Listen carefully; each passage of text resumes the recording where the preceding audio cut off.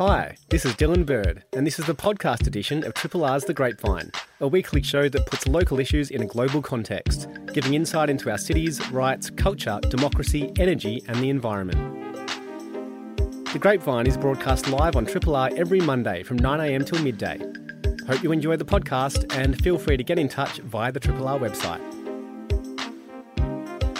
Coming up in the first hour this morning, going to be having a bit of a focus on human rights law. One of the major stories nationally over the past week has been the High Court effectively ruling that indefinite immigration detention is unlawful. And there's been news just out this morning from Immigration Minister Andrew Giles that this decision has resulted in so far around about 80 people being released from immigration detention. So we're going to be catching up with David Mann, good friend of this show, good friend of the station. He's the Executive Director at Refugee Legal. We're going to be talking about the implications of this ruling in the High Court for asylum seeker policy, refugee policy going forward, and what it means for those who are still detained by the Australian government and may, under this decision from the High Court, be entitled to release. So that's coming up very soon. Also going to be catching up with Australian-Palestinian human rights lawyer Rawan Araf, who's the Executive Director and Principal Lawyer of the Australian Centre for International Justice. And they've just lent their support to an attempt from Palestinian human rights organisations seeking more details, transparency around the Australian government's arms exports with Israel. So, I mean, obviously there's been a lot of coverage of this conflict over the past month or 5 weeks or so. I know, a lot of people in our communities are doing it really tough at the moment. We saw those scenes in Melbourne over the past weekend. So I know it can be kind of hard to continually be exposed to this kind of news, but I think this move from a number of human rights organisations supported by the Australian Centre for International Justice is a really important one to think about in terms of the integrity or transparency of Australia's defence relationships with other countries, especially in light of that sort of devastating offensive that we've seen in Gaza. Also going to be catching up with a leading expert on environmental law and policy, Professor Andrew McIntosh from the Australian National University. He's, over the past couple of years, been really critical of the carbon credit scheme, which is a key part of Australia's emissions reduction efforts to achieve net zero emissions. He's recently co-authored an article in The Conversation just sort of highlighting some of the flaws of this scheme. And I mean, for many of us who aren't really kind of invested in this space, it can be a little bit hard to wrap our heads around how carbon credits work and their role in bringing about emissions reductions more broadly. But some of the problems that Andrew has identified in the scheme are really worth hearing about, and he certainly knows a lot about it. Also coming up, someone who has turned their love of hanging out in live music venues into a career is Dr. Sam Whiting. He is a lecturer in creative industries over at the University of South Australia. He's just published an academic text called Small Venues, which looks at the role of small live music venues in kind of the cultural life of a city, the music scene that so many of us love to enjoy. And I suppose we might intuitively know how these spaces play a really important role for us and the communities we walk within. But Sam has taken a really up-close look at this. He's launching it at the Old Bar, which is a perfect place to be putting this book out into the world. Triple R. The High Court last week ruled that indefinite immigration detention is unlawful. The decision overturns a 20-year-old precedent, and according to the Immigration Minister Andrew Giles just this morning, it's prompted the release of some 80 people who have been languishing in prison. David Mann is Executive Director of Refugee Legal, a good friend of this show and the station more broadly, and joins me now on the line. Hello, David. How are you going? Oh, very well. Very well. Good to be with you. Yeah, great to have you on the show. And I mean, let's go to that breaking news firstly. What's your response to the fact that sort of 80 people so far have been released from immigration detention as a result of this ruling?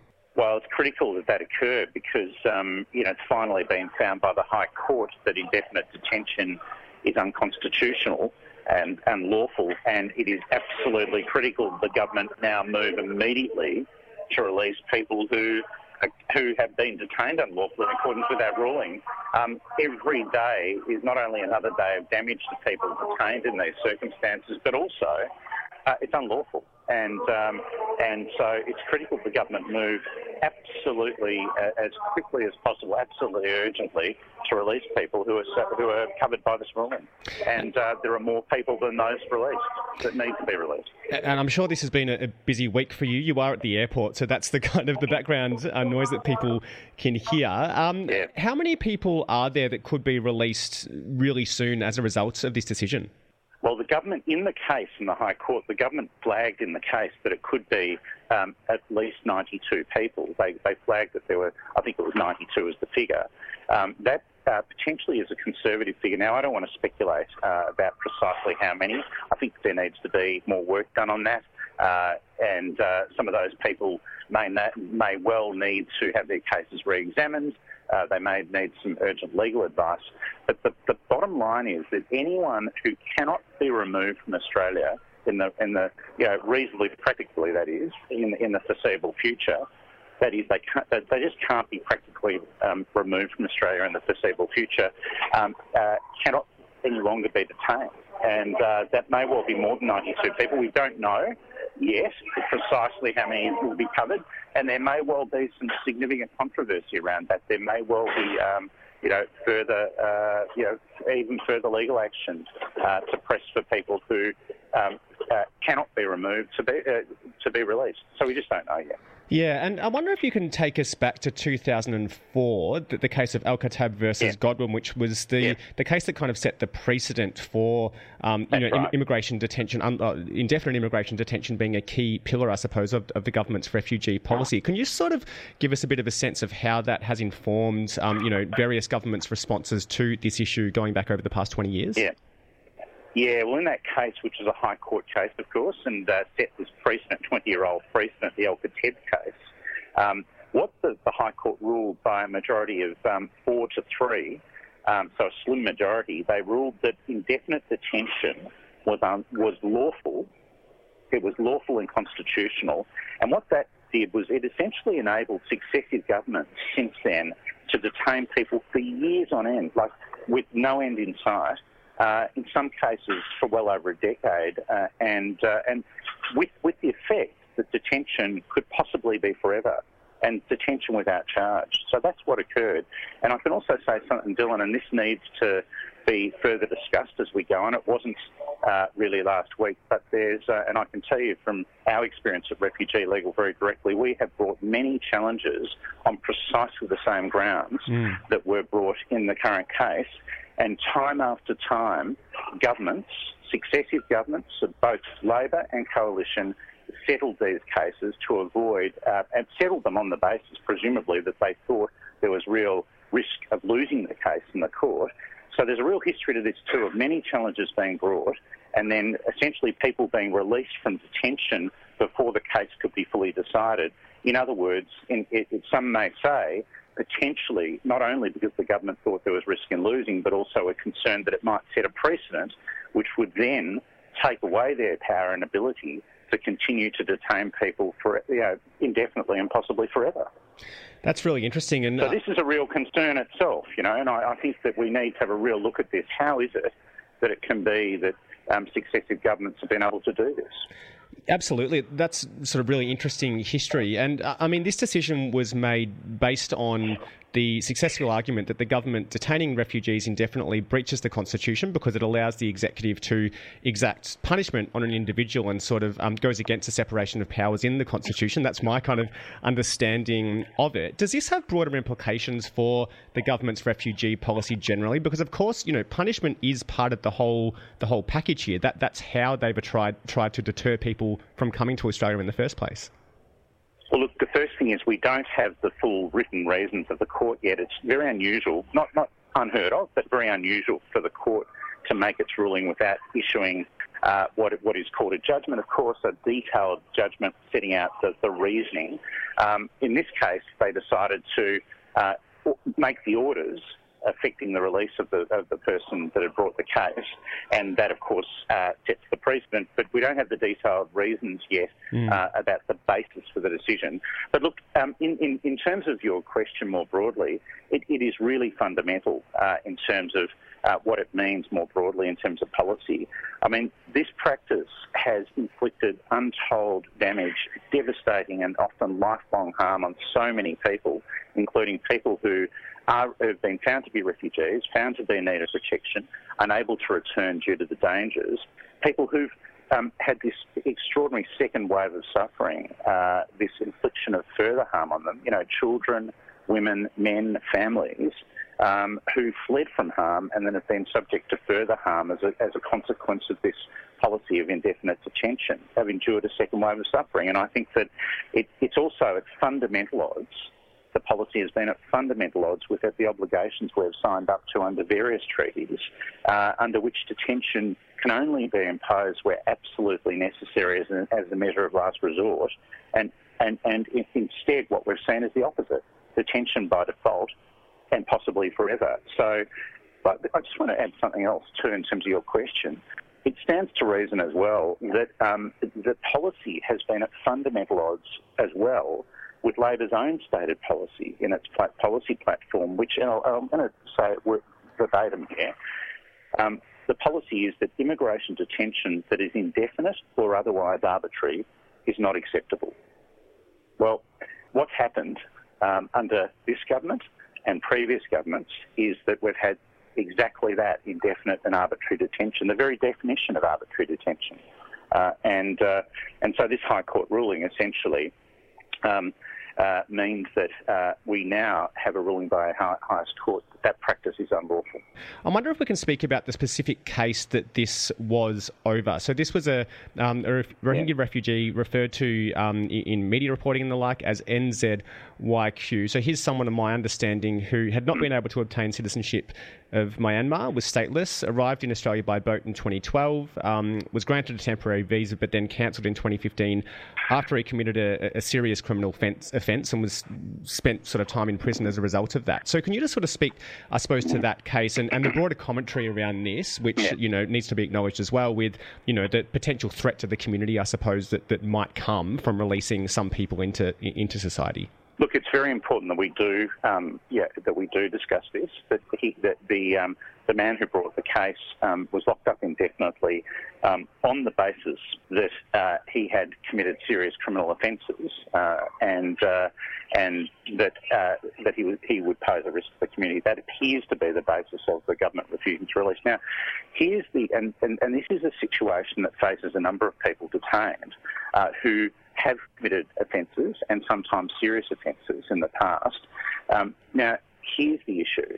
These are people who have already served a sentence in Australia under the criminal justice system, and were it not for our policy of indefinite detention, would have been eligible for release into the community on parole. So, in other words, what's happened here is that after serving a sentence for an offence, people have, without a crack of light, been moved from prison.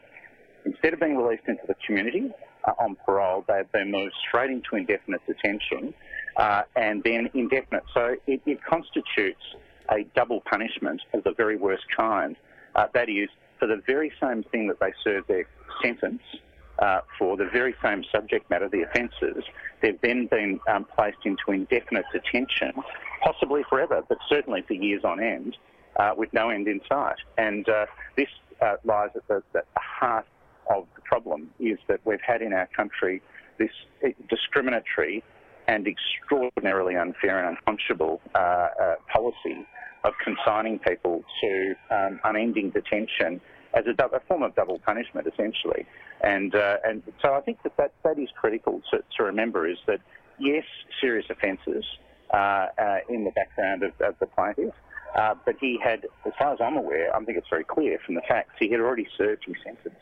and would otherwise have been eligible for parole like anyone else in the Australian community. This is something that I've been trying to wrap my head around amid some of this commentary, and, it should be said in some quarters, fear-mongering around the potential threat some of these people could pose. Because if you then question whether some of these people should be released, then you then need to question the whole kind of, criminal justice judicial system broadly, don't you? Like whether parole is even something we should be doing. And, we do that for a reason. People have served time, and there's various kind of rehabilitation programs and the like to facilitate people's re-entry into society. But that's something that is done all the time for other people. So how is this any different? Well, the first thing, there are a range of issues that are raised by this, Dylan. The first is that immigration detention has no infrastructure and is not designed for any rehabilitation. So we essentially take people out of the context of rehabilitation within the criminal justice system and put them into, essentially deprive them of their liberty in a place in immigration detention with absolutely no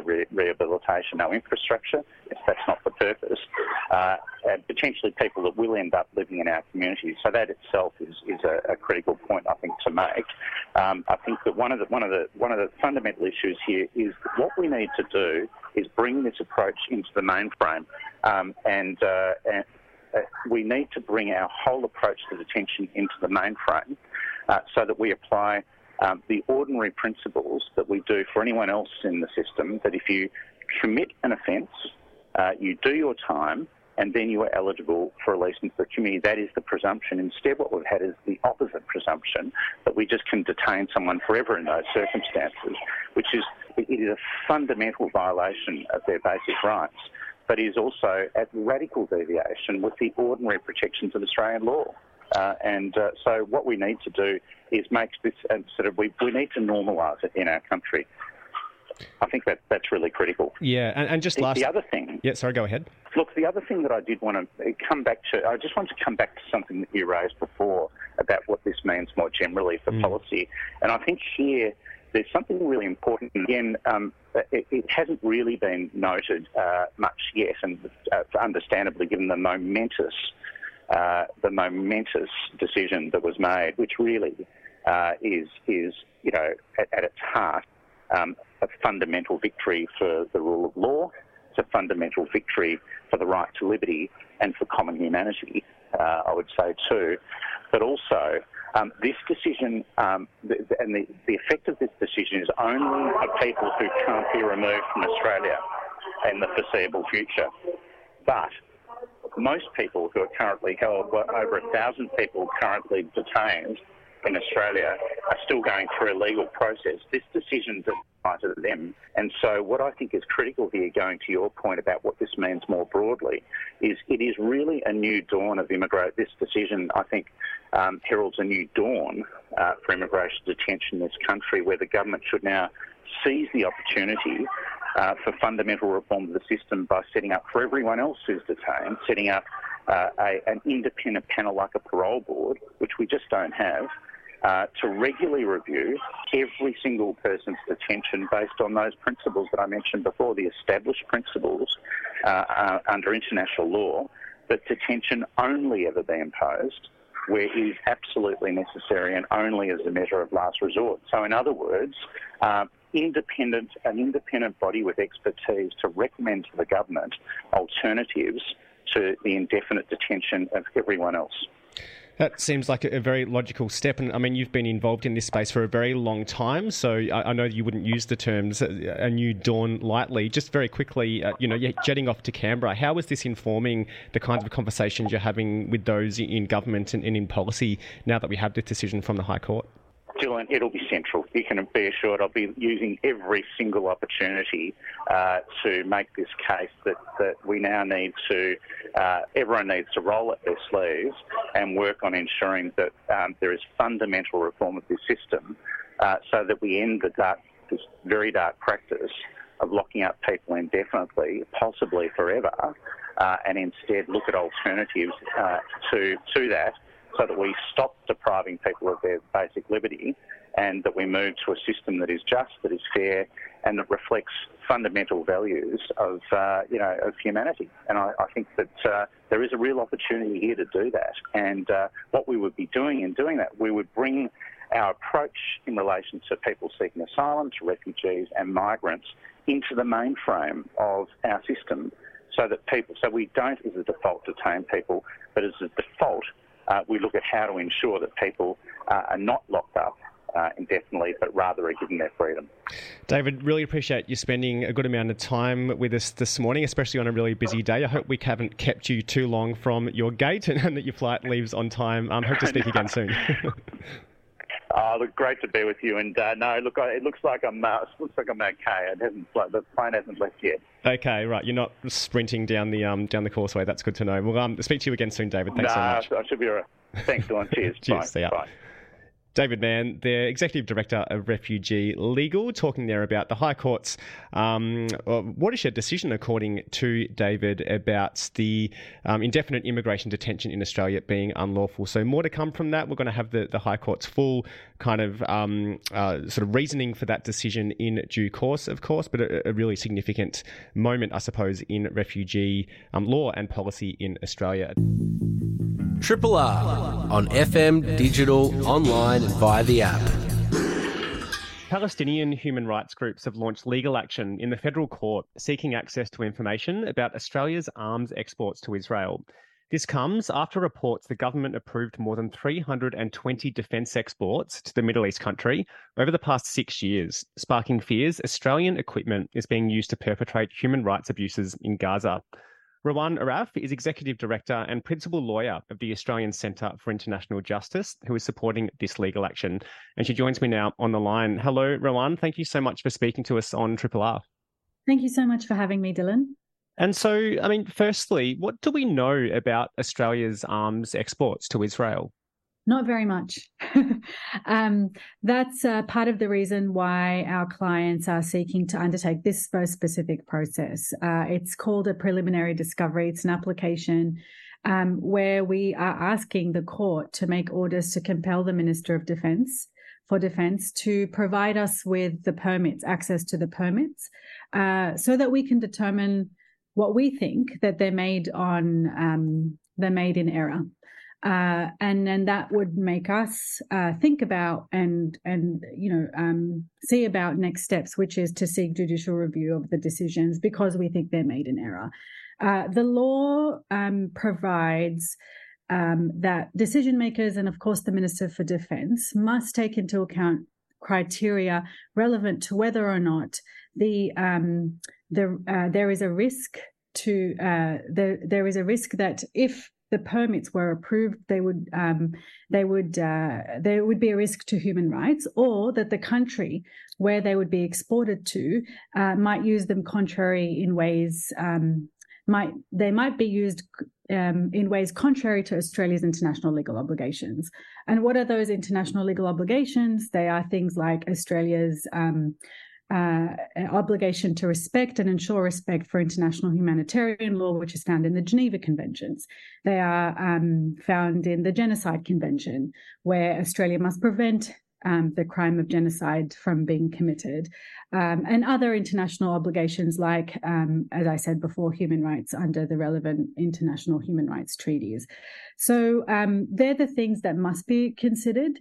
And as I said to you before, we just don't know how the assessments are being made, other than that specific number that came out in Senate estimates, or when people do freedom of information requests every now and then to try and determine where are Australia's exports going to, all sorts of different countries where we are concerned about where there's conflict, for example. So it's not just Israel that's an issue here. You know, Australia's been exporting arms material to South Sudan, to Saudi Arabia and the UAE, other conflict zones. So other situations of where belligerents are involved in conflict, or situations of military occupation.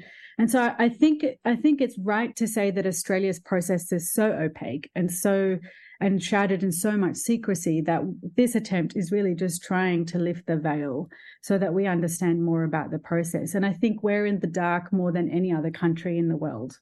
I think it's fair to say, you know, at least in the UK, there is processes where you understand the licenses that are being made. In the US, again, similarly, there was an issue with the lack of transparency in the past, and that's been changed. And so I think this is an attempt where we're just so frustrated with what's happening, and my clients want to know how the decisions are being made and what the exports are and what material is actually being exported, so that we can determine whether we can, go to the next step.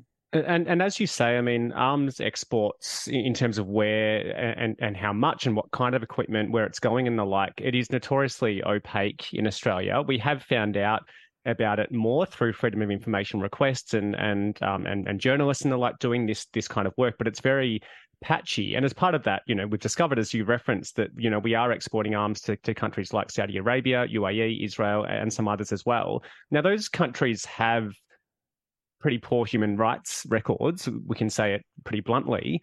Is there any mechanism in place for assessing whether Australia has properly, I suppose, analysed or investigated whether the weapons would be used in a proper way, whatever that means, as part of granting these permits? Well, that criteria that I read to you before, that's in the legislation and the regulations that decision makers and the Minister for Defence must take into account in whether or not they approve permits. And Defence has been on record in the past saying that, they've commented publicly that if an export might be used to facilitate human rights abuses, a permit would be refused.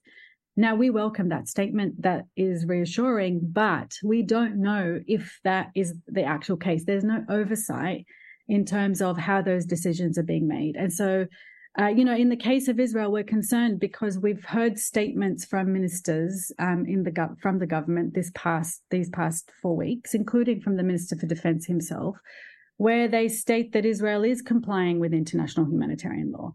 And if that's the statements we're getting from the minister in that regard, then how are those decisions being made if they think the particular exports are not going to be used for the abuse of human rights? I think it's not to say, like, we just don't know at this stage. It's 322 permits in the last 6 years, we are concerned about the permits, of course, which is why we're trying to seek more information about them. Senate estimates, defence officials are always saying, these could be dual use, but we know, and they very well could be. What does that mean? So there's, they often say that, it could be radio equipment or sporting equipment or things of that nature. So components or material that could be for civilian use, but also could be used in a military sense. So there's that. Sometimes they kind of want to focus on that aspect also. But I think even with regards to that, I think we would want to know why is it that, for example, radio equipment and other software itself is not, we want to know how that material is being used, because it could very well be being used in Israel's war machine and their war efforts against the Palestinian people.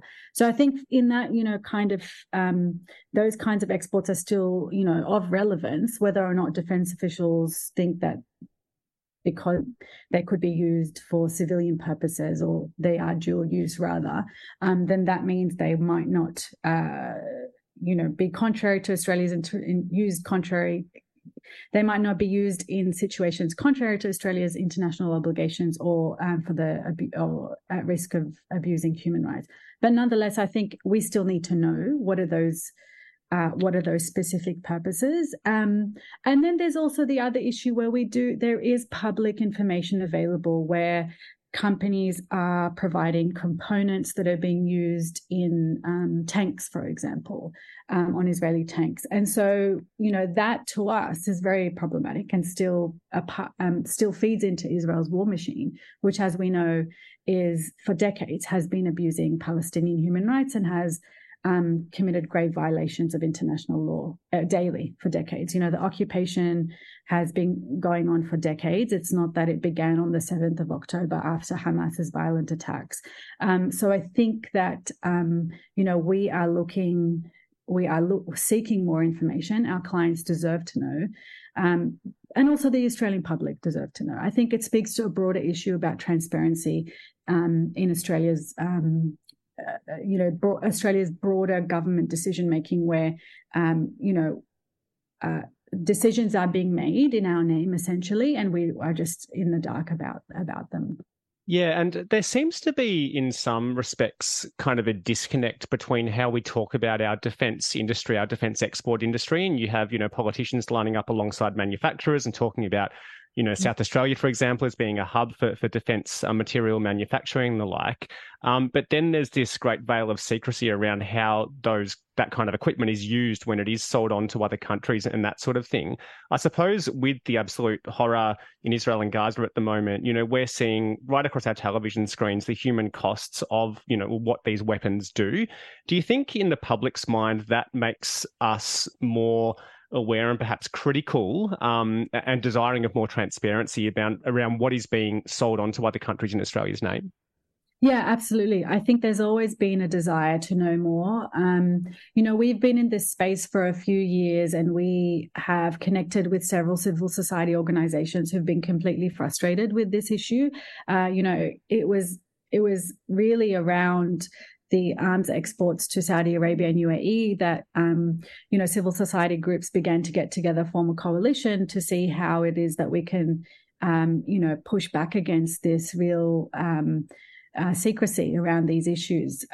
There's broader questions which have been raised in Senate estimates about the ongoing monitoring and whether or not that's done in the Australian Defence Export Controls Office. And we don't think that it is being that exports are being monitored in that sense. I mean, they've said in response to questions from Senator Shoebridge, it was at the time, that it does inform future export permit processes, but I think that's a broader issue around monitoring how those exports are being used. I think it's still a problem, and it's probably an issue that activists around the world and lawyers engaged in this process, and obviously communities from affected communities, need to work more to, bring broader advocacy around this issue. Yeah. Because the Arms Trade Treaty does, for example, talk about it, but I'm not sure if it's strong enough, to be honest with you, in terms of whether that's reflected in the legislation. I don't think it is. Yeah. Speaking with Rowan Araf, Executive Director and Principal Lawyer of Australian Centre for International Justice, and speaking in the wake of Palestinian human rights organisations launching legal action in the Federal Court of Australia, seeking access to permits allowing the export of arms and weapons to Israel. And this is legal action supported by the Australian Centre for International Justice. I wonder if you can just sort of talk through the practicalities of this legal challenge. I mean, is this a first? And what does it actually mean sort of going forward in terms of transparency around these contracts and permits? Yeah, I mean, I guess I could start by saying it's a bit of an uphill battle at this stage because, first of all, it's the first legal challenge in relation to arms exports processes more broadly. And this first attempt, I'm not sure if I mentioned it at the beginning, but it's the process is called preliminary discovery. And so what we're trying to do at first instance is gain transparency over the decision-making process by seeking an order from the court to compel the release of those documents. And as I said, it will allow us to determine whether or not we can then seek judicial review of decisions that have been made because we think they've been made in error. So it is the first. And it's not the first in the world. I mean, organizations have been, and affected communities have tried to challenge this processes, particularly in the UK, that at least I know of briefly. Al-Haq, for example, our client, the first prospective applicant, has, first brought on a case, I think, in the UK in 2009. They weren't successful. I'm not sure of the details of why it wasn't successful, but then again, there was a major case in the last couple of years in the UK that these amazing activists called the Campaign Against Arms Trade in the UK brought forward against the UK Secretary of Trade or Defence, whatever the relevant ministry is called there, to try and suspend, if you could say. I mean, the overall purpose was to try and suspend exports to Saudi Arabia for where it was being used in the brutal war against the people that was affecting people in Yemen. Unfortunately, they weren't successful too, and I think that decision came out in June. So it speaks to a broader process about, the arms control process worldwide, and how Western governments are approving these licenses, these permits, and whether or not they're taking into regard all relevant information, and how they're making those assessments in really, granting these behemoth companies, arms firms, to profit off violence and so much killing. And, it sometimes feels like we're such tiny people trying to take on such an enormous industry, and, governments who are happily engaged with those industries. I mean, one of the things our clients did was, in 2021, we wrote together, we put in submissions with other Palestinian human rights organizations to the Department of Foreign Affairs and Trade. And one of the recommendations we made was to end this fostering of defense industry partnerships between Israel and Australia. Successive governments since 2017, I think that's when the Memorandum of Understanding was entered into between Israel and Australia to really foster and encourage and develop this, these partnerships and cooperations between defense industry in Australia and Israel. And those arms exports have increased over that time, I understand. They've increased, and, Australia has imported arms, and there's been private ventures between Israeli firms and Australian firms. Elbit Systems, which is the creator of much of the drone technology and other security technology around the annexation wall, apartheid wall in the West Bank, and the border wall, the border fence in Gaza, has a wholly owned subsidiary in Australia. They've engaged even with the Melbourne government on developing, artificial intelligence capabilities and the like. They've set up this some kind of I don't know what to call it, a cooperation between academia, defense industry, and all of these other, and government as well, to, in the veneer of developing artificial intelligence or whatever it is. It's not really my area, but I think, I use that as an example to talk about this fostering of this defense industry partnerships between Israeli companies and Australian firms. And Australian companies. So I think, this has really developed and has been encouraged by our government in total disrespect for the serious violations that Israel is committing against the Palestinian people. We're talking about the crimes against humanity of apartheid and persecution, war crimes, endless occupation, which is illegal under international law. And we're going to see that play out in the International Court of Justice in the next couple of months, where Palestinians have sought an advisory opinion about the illegality, the status of the illegality of the occupation, because it has been permanent. It's over 5 decades of occupation. And so, what we said in that submission, just to go back to my earlier point, was we called on the Australian government to end that defense industry partnership. We also called on the government to impose an arms embargo. We subsequently then joined a civil society statement that was led by Palestinian groups to call for a 2-way arms embargo. And in fact, that has just been released again, where, because of the moment that we're in, the real crisis and the real concern for the commission of genocide and other international crimes in Gaza, that, this is what we should be focusing on. And I think it goes to a broader point, Dylan. We're so concerned, we're so frustrated with the fact that Western governments have not called for a ceasefire, and that Palestinians continue to die in thousands, injured, people stuck under rubble. We've got people who are starving and can't get access to fresh water or clean water. And mind you, water has never been clean for Gazan people in Gaza before 7th of October, because they were subjected to a 16-year illegal blockade. I think that is how can we then, the Western countries are so complicit in providing impunity for Israel and letting them continue with this massacre that we're seeing in Gaza, how is it that we can then try and stop it? And if that's trying to look at, ending licenses and arms export processes, maybe that's just one way we can try and fight this war machine from continuing to attack civilians in the way that they have.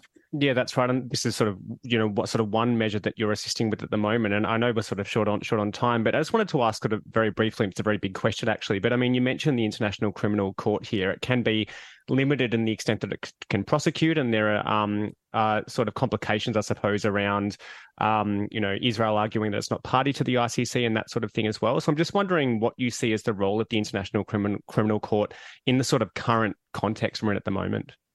So I raised the International Court of Justice earlier. Oh, yes, sorry. The International Criminal Court has an ongoing investigation in the situation of Palestine with jurisdiction dating back to 2014. Now, there was a major war against Gaza in 2014 by Israel then. So regardless of whether or not Israel is a state party, because Palestine has accepted jurisdiction, the ICC has jurisdiction to look at crimes occurring within the territory, but also from emanating from the territory of Palestine. So that will include crimes committed or alleged crimes committed by Palestinians in Israeli territory as well.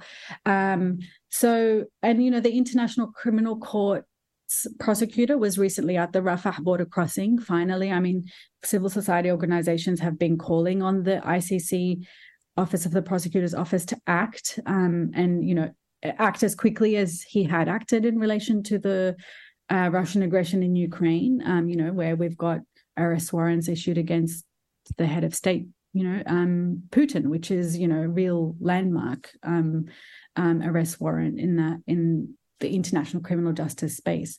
So, the International Criminal Court, I should also state, it looks at individual criminal liability. So look at civilian and military leaders. It should look at Israeli civilian and military leaders for war crimes against humanity, and potentially also the crime of genocide. Our clients just recently filed an Article 15 communication. That's just to say evidence and information to the International Criminal Court's Office of the Prosecutor to say, we think you should also investigate the crime of genocide because we think this, it has been committed, and, here's information relevant to that crime. They will look at the genocidal intent, and there's been numerous statements from Israeli leaders in relation to that.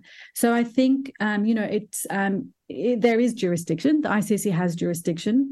It's more about will it act and when should it act, and I think it should, because Israel has been granted or afforded with so much impunity. Palestinians have no real avenues of accountability other than, one example we're trying to do is through domestic courts in Australia, and we don't know where that will go. But we're certainly going to keep trying because it's an important and serious attempt to look at one way of holding Western governments accountable for any complicity in relation to the ongoing crimes. I hope that answered your question about the ICC. It does. And with that legal challenge here in Australia, I mean, what are the next steps from here? Where does it go, and what's the kind of time frame we're looking at? Yeah, so we hope that it will be conducted as urgently as possible. We're still waiting for information and how we act on that information. It's litigation is difficult, it's challenging, but we're certainly going to, our clients are very determined. They have been around for decades, many of them, documenting crimes and trying to knock on the doors of international forums and domestic forums for a very long time to seek any form of accountability, to hold the Israeli state and their leaders accountable, and to try and end the occupation and end the apartheid regime that they are facing. It's not the end. It's certainly the beginning. So we'll just, I guess what we could say is watch this space, and we'll see how it plays out. And we're determined to take all the steps necessary to make sure we get an outcome. if we can. It's been wonderful having you on the show, Rowan. Thank you so much for your time. Thanks, Dylan. Really great questions. I hope they were useful for your listeners. Thank you. I'm sure they were. Rowan Aruf, the Executive Director and Principal Lawyer at the Australian Centre for International Justice. Triple R. So-called carbon credits are a key part of the federal government's path to achieving net zero emissions.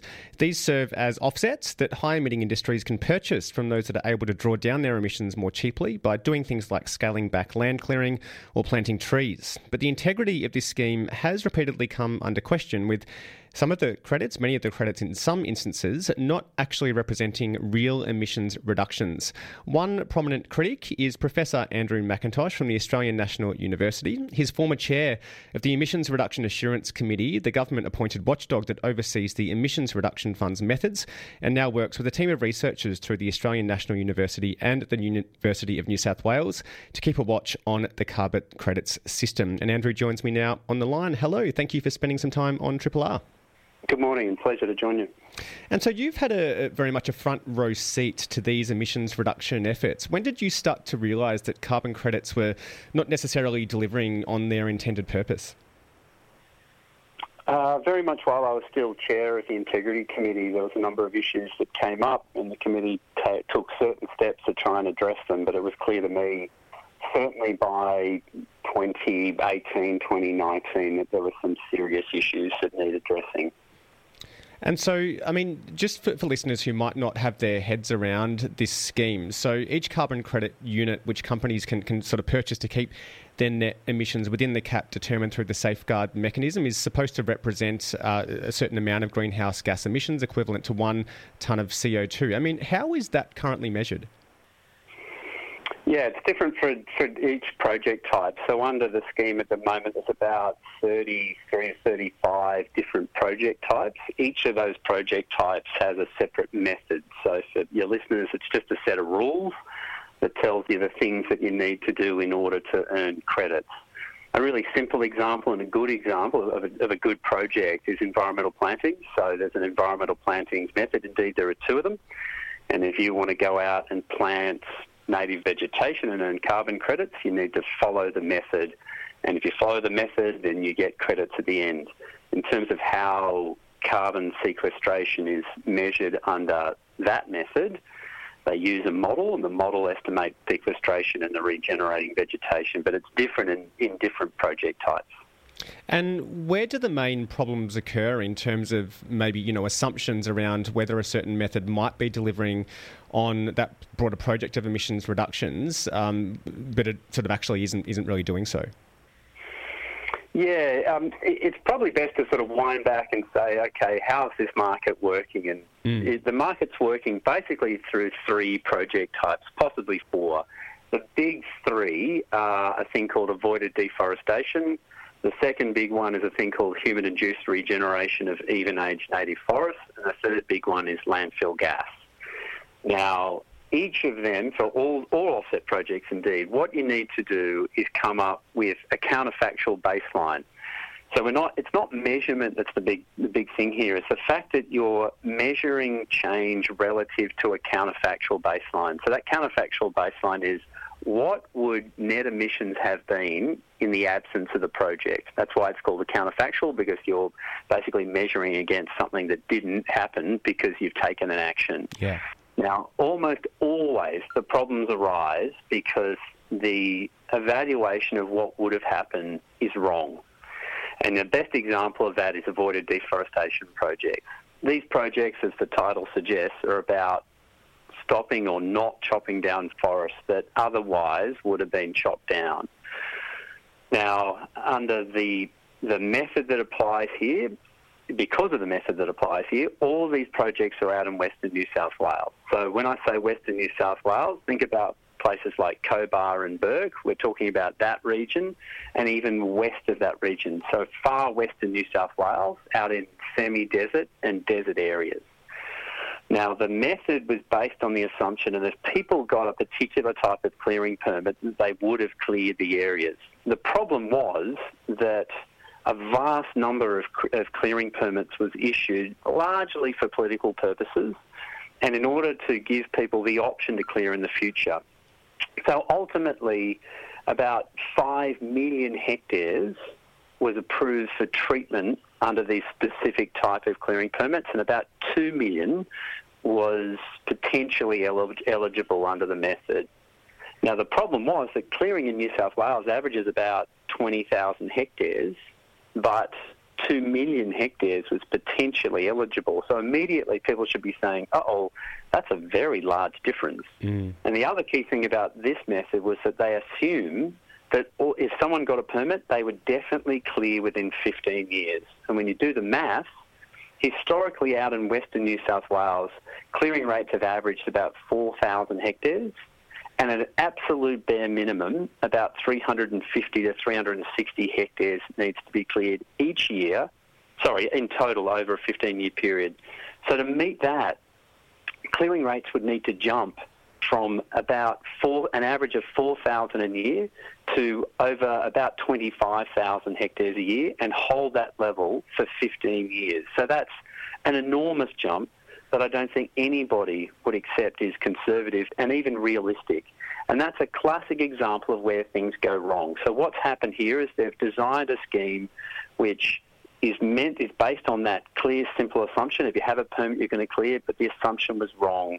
And as a consequence, we've given out millions and millions of carbon credits that are false. Basically, they don't represent the abatement that they're meant to represent. Right, and so, in essence, that essentially means that, there's credits being given for lands that sort of wouldn't have necessarily sort of been cleared otherwise as part of the kind of mechanism for evaluating this kind of stuff. So, the bigger problem here, of course, is that if these emissions reductions are not being delivered, then our emissions effectively are increasing, especially as we sort of approve more sort of coal and gas projects. Is that the sort of fundamental problem that we're seeing and the problem that will, particularly really emerge into the future as a safeguard mechanism attempts to sort of draw down emissions for those particularly high-emitting industries?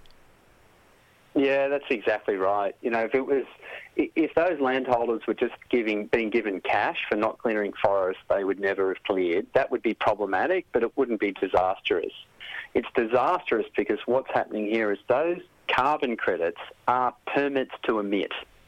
So large emitting facilities, they buy these carbon credits, and by holding and then surrendering these carbon credits, it gives them an entitlement to increase their emissions above baselines that are set under Australia's carbon pricing scheme, which is that safeguard mechanism that you mentioned. So that's the real problem here, is that every time one of these false carbon credits is being issued and then sold to large emitting facilities, Australia's emissions are effectively going up, or more accurately, they're not going down as quickly as they need to in order for us to tackle climate change and for us to meet the commitments that we've made to reduce our emissions. Speaking with Professor Andrew McIntosh, Director of Research over at the ANU Law School at the Australian National University, speaking about the integrity of Australia's carbon credit scheme. Andrew has co-authored a piece in The Conversation on this topic. And in that piece, you also talk a little bit about the 2022 report review commissioned by the government, facilitated by Chief Scientist Ian Chubb to review the scheme. And this was, sort of prompted by some of your concerns that you went public with. How did the review deal with your substantial criticisms of the scheme, and where does that leave the government in terms of the decisions that need to be made to sort of restore integrity to it and make sure that these carbon credits are not being falsely given for projects that aren't actually drawing down emissions? Yeah, so the review was, I think I can only call it bizarre. They approached this issue and split it into two. Basically, they looked at the governance arrangements for the carbon offsetting scheme and they assessed them, and then they separately assessed the methods, those set of rules I said before, governing projects. Now, on governance, or the headline finding was basically the scheme's fit for purpose and everything's all okay here. But then they came to the first issue, that governance issue, and they recommended quite sweeping reforms. So a break-up of the regulator and a separation of powers that previously wasn't there, and transparency. So previously there was almost no transparency in the scheme, and they recommended that. So we're very supportive of the governance recommendations were made by that review. But then we come across to the methods, and they tried a similar sort of sleight of hand. They said, Again, everything's largely okay here, but then they recommended that avoided deforestation method be revoked. And that sounds good, but it doesn't affect the existing projects. And this is where our big grievance lies. There are currently about 1,500, there's actually now 1,700 of these projects that are registered, and most of them are of low quality. And the review was specifically, or they went about trying to make sure to make recommendations that didn't touch existing projects. And then they went out publicly and said that they hadn't seen any evidence basically of overcrediting, despite not looking at a single project. So we find that very hard to understand, how anybody, particularly a former chief scientist, can go out publicly and say there's no real problems here after not looking at a single project. And this is despite us bringing a veritable mountain of evidence before them to say there are very many problems with the existing projects. And I think even your listeners, if you're interested, go to a website, www.carbonintegrity.au, and you can actually look at the most problematic project type, which is human-induced regeneration projects. You can actually look at them and see where they're located. Most of these projects, actually all of these projects, are meant to be regenerating even-age native forests, but most of them are located in desert areas and semi-desert areas that have never been cleared. So think about that for a moment. Try to regenerate a native forest in the desert in an area that's never been cleared. That should strike most people as particularly bizarre. And when I say in the middle of the desert, I genuinely mean in the middle of the desert. So the project's now south of Alice Springs, literally in the middle of Australia. There's projects in South Australia north of Coober Pedy. There's even 2 large projects located in the Nullarbor Plain. Now, for those who don't know, the Nullarbor is not an Indigenous word. It's a word derived from Latin, null arbor, no trees. No trees grow in the Nullarbor, and it's not because the area doesn't receive enough rain to sustain forest. It's because it's got a bedrock of limestone, which ensures that the soil doesn't hold water, and because of that, it can't grow trees. Yet we have 2 very large projects purporting to grow even-age forest there. So basically, it's a long way of saying there is very obvious problems which are going on here, yet this review tried to tell us all that there wasn't really any problems going on.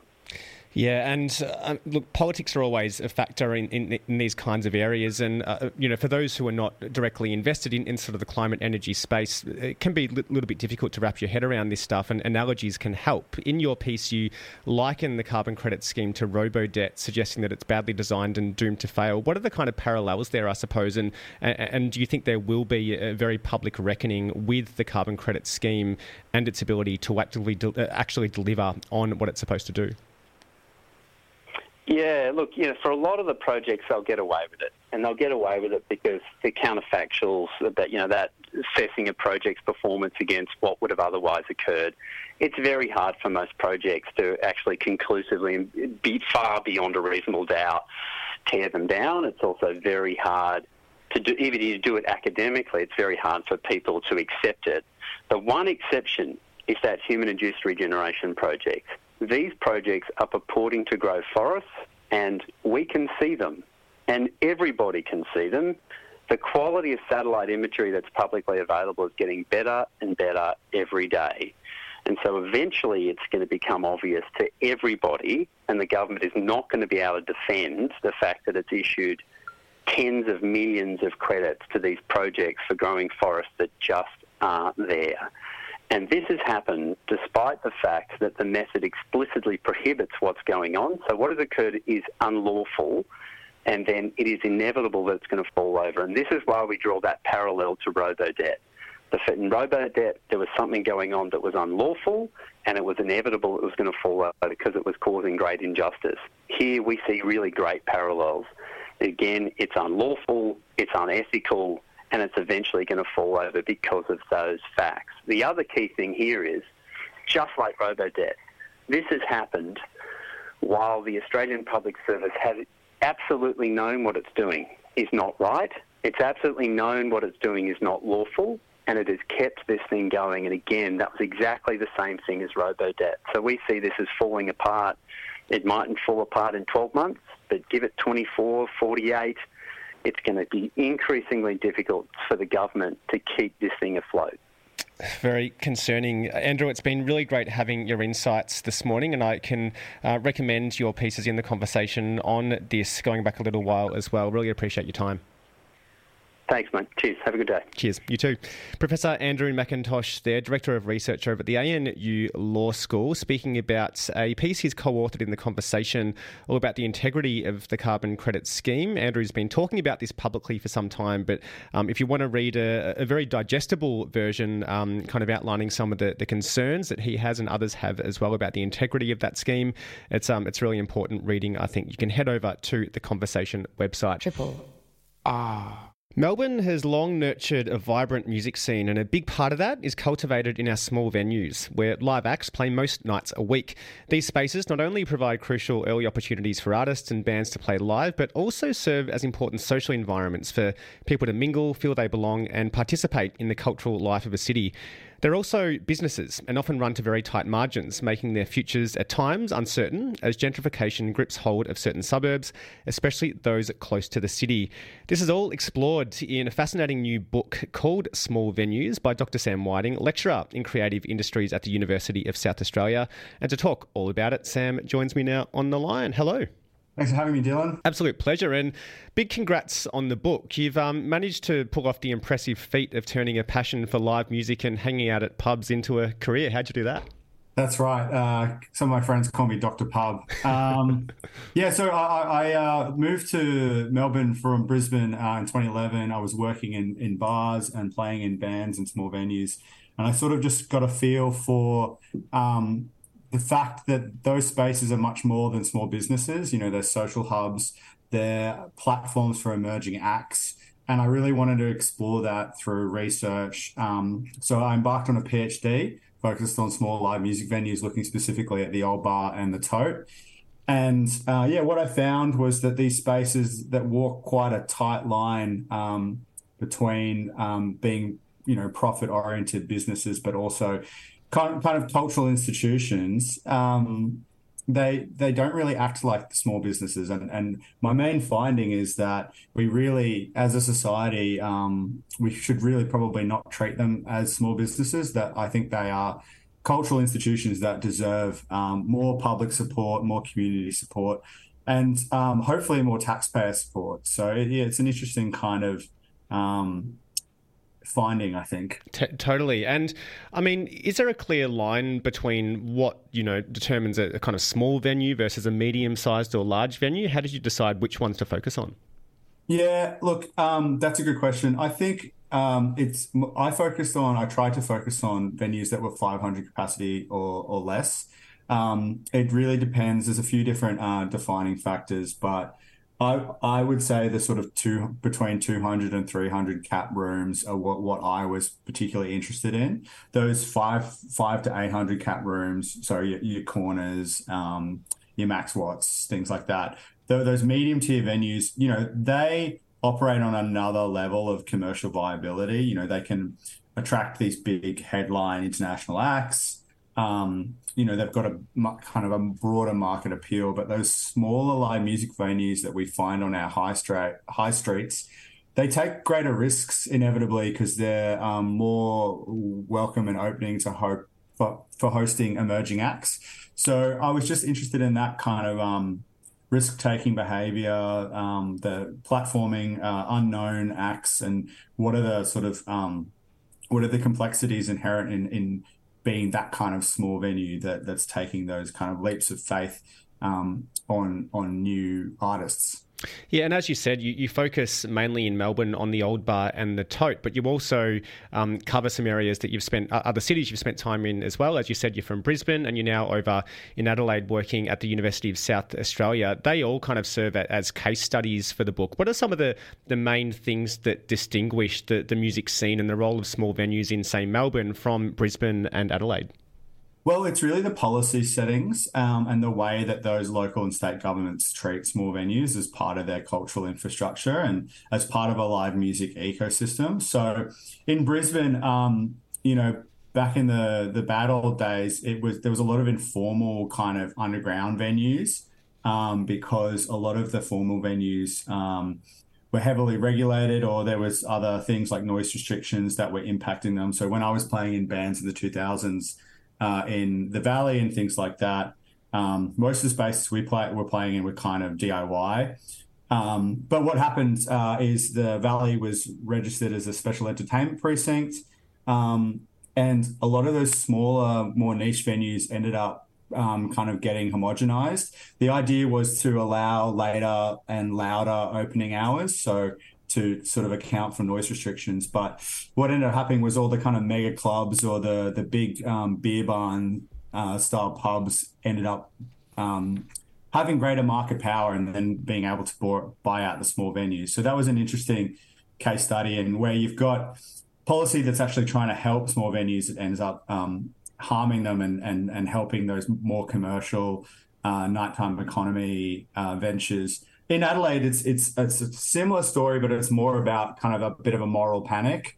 In the early 2000s, there was a lot of problems around nightlife and also trying to get more people to move back into the city, because there was quite a big exodus from living in the CBD following the state bank collapse in the early 90s. So to try and get more people to move back in the city and make it a bit more palatable, all these big residential developments started going up and sort of, putting up these massive apartment blocks behind pre-existing live music venues. Noise complaints ensue. They don't have an agent of change principle in place. So a lot of those venues end up kind of having to reduce their live music. There was also a really dedicated push to move all nighttime economy in Adelaide onto Hindley Street, which is kind of the red light district in Adelaide. And that, has really kind of went against a lot of those small independent venues that were kind of trying to do their own thing. But the other thing about Adelaide is like we still have a lot of those independent venues, and they have just recently banded together to form the Independent Live Music Alliance, Live Music Venue Alliance, which I think they're hoping to take to a national level. But yeah, the real difference is the way that each city and each state treats its small venues. I think in Melbourne, because we've got such a great infrastructure of corner pubs and small bars, and that's been a feature of the nighttime economy in Melbourne since the late 80s, whereas these other cities have come to that kind of European style cultural policy approach quite late. Adelaide sort of adopted a small bars license in about, I think it was 2012 or around there, it's 2010 maybe. That's really changed things, but mainly for people who want to drink orange wine rather than go to a gig. So yeah, it's interesting. It's really about the different policy frameworks that are in place. And that's what I'm interested in, I guess, from a research perspective, is how the political economy tends to impact cultural spaces, and small venues are the most precarious amongst those. It's interesting to hear that in Adelaide there's a bit of a sort of grassroots effort for small venues to come together and try to advocate as a collective, because of course in Melbourne that happened around the Totes closure. Was it like 13 years ago or so when Save Live Music Australia sprung up? We had Music Victoria emerge out of that, and those kind of agent of change laws sort of followed on that great sort of effort as well. I mean, sort of on that, you talk about physical space in the book and the role of actual places, like within the bricks and mortar of these venues themselves. And we've had the Tote, recently saved again from a huge fundraising effort from the people who own, a different bar in Melbourne, the Last Chance Rock and Roll Bar, who have taken over the Tote. So there's a great love of these venues, but there's also a kind of reality that some of them do close down and live music evolves as well. What is the importance of place versus the kind of new suburbs and new areas that might spring up and some of these kinds of venues might emerge in? Yeah, well, density is really important. I mean, you're going to have access to walk-ins and people living nearby. So it's not really viable for a lot of small venues to operate in the outer suburbs. They need to be in the city, close to sort of young people, cultural hubs and other networks of other networks of cultural infrastructure. So when gentrification really starts to put the pressure on these spaces, a lot of these businesses don't own the buildings they're operating out of, and one of the really radical interventions that I've seen has been in, the Totes, a great precedent here, where the community have basically helped to put that freehold into a charitable trust. And I think that's a really interesting example, and I'm interested to see where it goes. But over in the UK, the Music Venue Trust, which is a charity organisation, they actually crowdfund to buy the freeholds to grassroots music venues, to socialize them, to basically collectively own them with everyone who's involved in the charity, so that those venues can be run as venues in perpetuity as either not-for-profits or cooperatively owned spaces. So taking that kind of commercial incentive out of the mix, having to always be worrying about rent and other things like that. If you can socialize that risk, which is what the Music Venue Trust in the UK has been able to do, I think it allows for some really innovative, live music culture, really. So I'm interested in seeing if the Tote example will serve as a bit of a precedent in terms of collective or community ownership of live music spaces, because as I said again, when rent is continuing to go up, and I know public liability insurance is also a massive problem, when these overheads, which are often beyond the control of venue owners and operators, just keep going up and up and up, then ultimately they're just going to be forced to make a hard decision. So I think there is an opportunity there for collective or cooperative ownership, whether it's by the community or it's with the help of local governments. I know over here in West Torrens, in Adelaide, we have a beautiful 1,000 capacity historic venue called the Thebby Theatre, which is actually owned by the local council.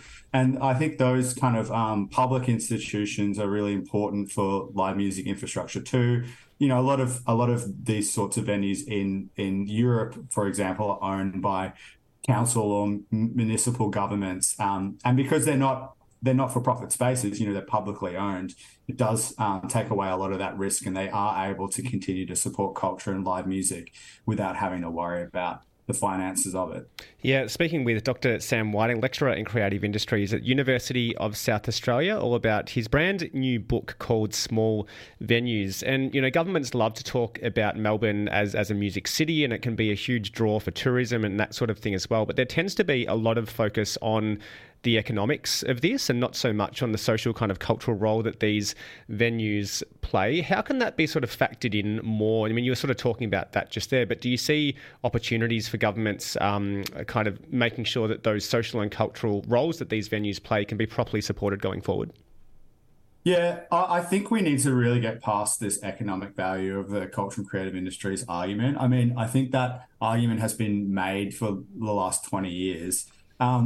I recently had the pleasure of speaking and meeting with some of the architects of the Basic Income for Artists trial that's happening in Ireland at the moment. And they preceded that trial with this big campaign for the arts that was basically like, the arts support you in times of hardship and need. You need to support the arts. And it was this really like the cultural value of the arts argument without leaning back on that economic argument. And I think that is really the more compelling argument. If you can make it successfully, that is the most compelling argument. It's like the arts and live music and culture is why we get out of bed in the morning. It's the thing that we look forward to in our days and over the weekend. So we really need to start making that argument. And I think once we make that argument successfully to governments and to various stakeholders, we'll actually be able to see more wealth in our communities. The economic argument, I think, is actually an argument of diminishing returns, because if you continue to just make this cost-benefit ratio argument of every dollar spent is $3 back or something like that, you can compare that to any industry, and culture might often come out worse off against other sectors vying for public money. So the cultural value argument, I think, is much more compelling. I mean, when we think about the push by Musicians Australia to have a minimum rate of pay for musicians, at $250. Some of the first stakeholders to come out against that were small live music venues. And I was thinking, well, hang on, if we pay musicians more, they'll spend that money in music scenes, over the bar, on equipment, at rehearsal studios, in recording studios. And then, that builds wealth throughout the sector. And I understand that small live music venues can't afford to pay every musician $250 a pop, but society as a whole can afford it. It's just about trying to find a way to make that work as a policy. I mean, there's a reason why tradies get paid so much, is because they had the industrial power and the political muscle to make sure that their work was secure and well paid. I think musicians could have the same. It's just about organising and advocating properly. Absolutely. And I mean, a lot of those people who run small venues are doing so because they want to support the scene and participate in the scene. They're not making those decisions for sort of economic, financial reasons. There's a commitment to sort of nurturing that. You've got a launch for the book coming up. It's at none other than Old Bar. What's going to go down? Yeah. I'll be in conversation with Dr. Ian Rogers, who has published a lot on live music scenes and grassroots spaces.